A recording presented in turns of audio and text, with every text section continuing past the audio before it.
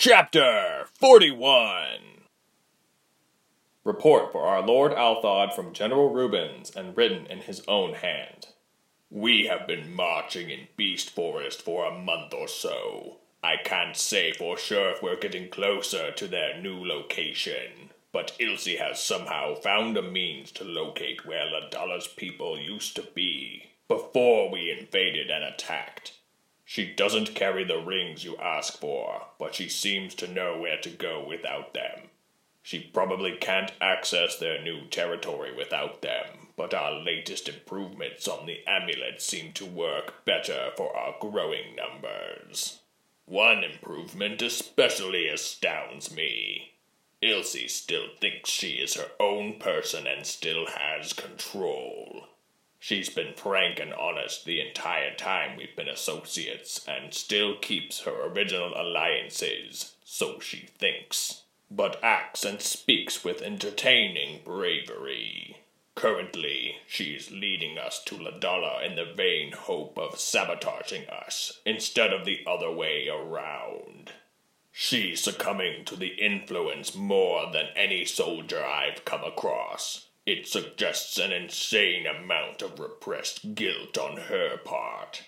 I've been keeping a running record of her behavior, as I know the results fascinate you, and it is my duty. Once she has succumbed long enough, she might just even give herself freely to you to further your plans beyond war victory. We now head north and await any and all further instructions. Signed, your ever-loyal servant, Rubens. After a couple of months, they'd given up on their quest in the Beast Forest, for now, and planned to tour other smaller forests. During that time, Ilse, and a surprising amount of her companions, would feel the moon's touch and give in to their animate forms. It's what helped her gain her bearings of the woods. As a human, Ilse used her compass until she led them to the old city. It was easy to see with the border tarnished and unable to shield their desolate world. Based on clues left behind and Rubens' extensive research, they agreed that it was likely they weren't in the same forest and instead decided to migrate north. Everything south was too populated with humans. On their trek, they came across a town with a familiar name, Canes.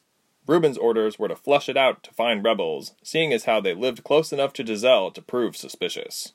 Ilse had never raided a village or town before. At first it didn't even make any sense to her. If the point of the trek was to find Ladala to establish a prisoner exchange, then why bother waste time by tormenting the locals? She reluctantly followed orders and went with a small band of soldiers and entered Canes stealthily and quickly. She remembered little about the city. Giselle told her she really didn't like anyone there, which was why she chose to live in the woods. The first thing she noticed about the place was the thick, depressing cloud that seemed to drape across every rooftop and over every head. No wonder Rubens ordered the attack. The people were bound under ridiculous superstitions that ruled their everyday actions to the point that their lives didn't seem to hold much meaning. Ilse was sure that had they not arrived, a poor resident might have committed suicide under the buckling pressure. Ilse wasn't sure where it stemmed from. She only knew what she overheard from an interrogation. The soldier was kindly showing her how to extract information and also put new information in its place. The soldier told the young girl under his grip that everyone was supposed to gather in the town square in 15 minutes without any weapons, otherwise the place would be ransacked for rebels. All Ilse could remember was the young girl, probably Gilly's age, looking up at Ilse in fear and dread. The way her eyebrows knitted together, Ilse thought that maybe the girl somehow recognized her as a good girl dressed in bad girl's armor. Didn't she know that things would work out? That Ilse wasn't seduced by the Ilderim's power? The moment they found Ladala, she was prepared to turn against Rubens. She promised. She would bring her biggest enemy right to Ladala's doorstep, and she, Ilse, Reshma and Tyke would lead an attack that would make Althod choke. She just needed time. She needed them to trust her that she was really under this amulet's spell. If Tyke could do this to help Ilse, then she could do this to help Ladala. They sent away the frightened girl as Ilse turned to the soldier. "Now what?" she asked. The soldier gathered excess rope, wound it up, and tossed the bundle to Ilse. "We wait the designated time, give or take a few minutes, capture any resistance, and march off, as per our orders." The soldier made it seem obvious and easy. Maybe this soldier had done this type of thing too many times. Are you up for it? How would I know? Ilse murmured, annoyed. She knew very well what a raid looked like. She'd been the victim of one already.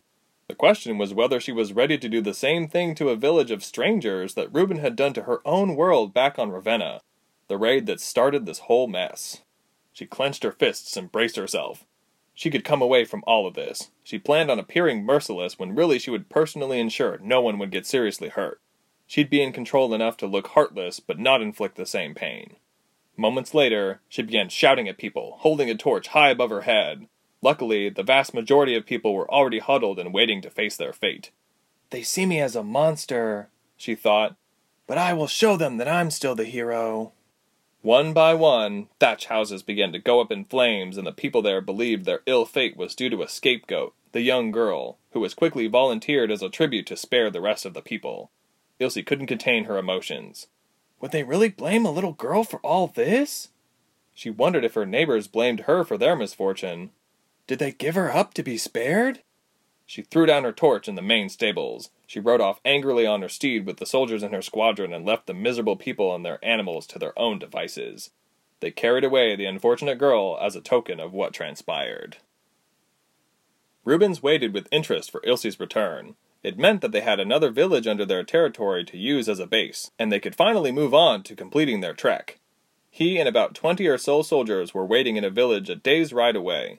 After their days in Beast Forest, they usually made it traditional to rest and drink to recuperate. After a few days, Ilse arrived on horseback with a young girl riding with her. The soldiers broke formation after saluting Reubens. They gladly dispersed to soak up any time they could to rejuvenate before they continued on the road once more. "Status report?" Reubens asked stiffly and formally. "What is there to say, General?" Ilse said. She dismounted and helped the girl off the horse. Upon reaching the ground, the girl stood obediently at Ilse's side but clearly wished she were elsewhere. "How about explaining this girl?" Reubens said, gesturing. "The town is yours, General," Ilse said flatly. "But the town rejected their own to be spared. She was branded a scapegoat on their behalf." "Well done, then, Ilse," Reubens shrugged. "You did the job. The child belongs in my jurisdiction. We'll send her away at once." "Wait!" Ilse barked. "Soldier?" "She's just a child," Ilse tried, quieter. "We may be soldiers, but she's far too young." "Not fit to be a soldier, that's for certain," Reubens said, aware that the girl wouldn't look him in the eye. "Since you successfully led the mission, you can decide where she fits best." "She's not going anywhere near him, or any of the Yildirims," Ilse thought. "They might be considerably well behaved around me, but I wouldn't put it past them." "She'll be my assistant," Ilse said suddenly. "A squire, maybe?" Reubens nodded, hardly suppressing a grin. "An excellent idea." He saluted her and she returned the gesture before he walked away to join the other men. The girl stood frozen in her spot, a little hunched over as if she were about to be sick. "Are you all right?" Ilse turned to the girl. "You haven't eaten a thing." The girl looked at the ground a few feet in front of her and didn't respond. Her black hair was kept back in a scarf just like Ilse's nurse. It kept the short hairs away from the round, dirty face. "I know you aren't mute," Ilse said. The girl could scream when provoked. "I'm not hungry, my lady," came the quietest answer. Ilse reached into her pack and gave the girl a few berries and a tiny loaf of bread. "Please, just eat these," Ilse said wearily. The girl took the food in her hands and sat on the dusty ground. With each bite, her face grew more and more distraught, to the point that tears were streaming down her face. "Rejected by her own, here among strangers," Ilse thought. "The girl is a mess. The sooner we find Ladala, the sooner I can help this girl find a new home." It was the first plan that sounded feasible. Maybe the girl wouldn't stay with Ladala. She wouldn't force the girl to do more than she wanted, but at least she would be on the right side of this war. She absent-mindedly fiddled with her necklace. It was then that it occurred to her that she was still parted from her mother's book. She looked to the sad girl and said, "I have a job for you. Are you full?" The girl nodded. Despite her polite demeanor before, she practically inhaled the food like it might disappear.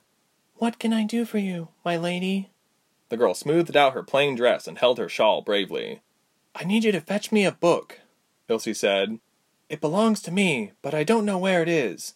If you find it, I'll let you decide your life's fate. As in, you can decide to stay with me and be protected, or I'll let you run away and live wherever you want. But only if I have my book. What does it look like? By the end of the week, the girl approached her master with breakfast. She carried a basket with a cloth covering its contents.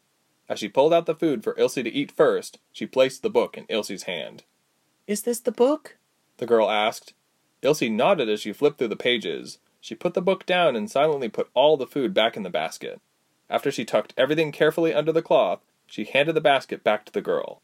Without hesitation, the girl ran into the woods and never came back.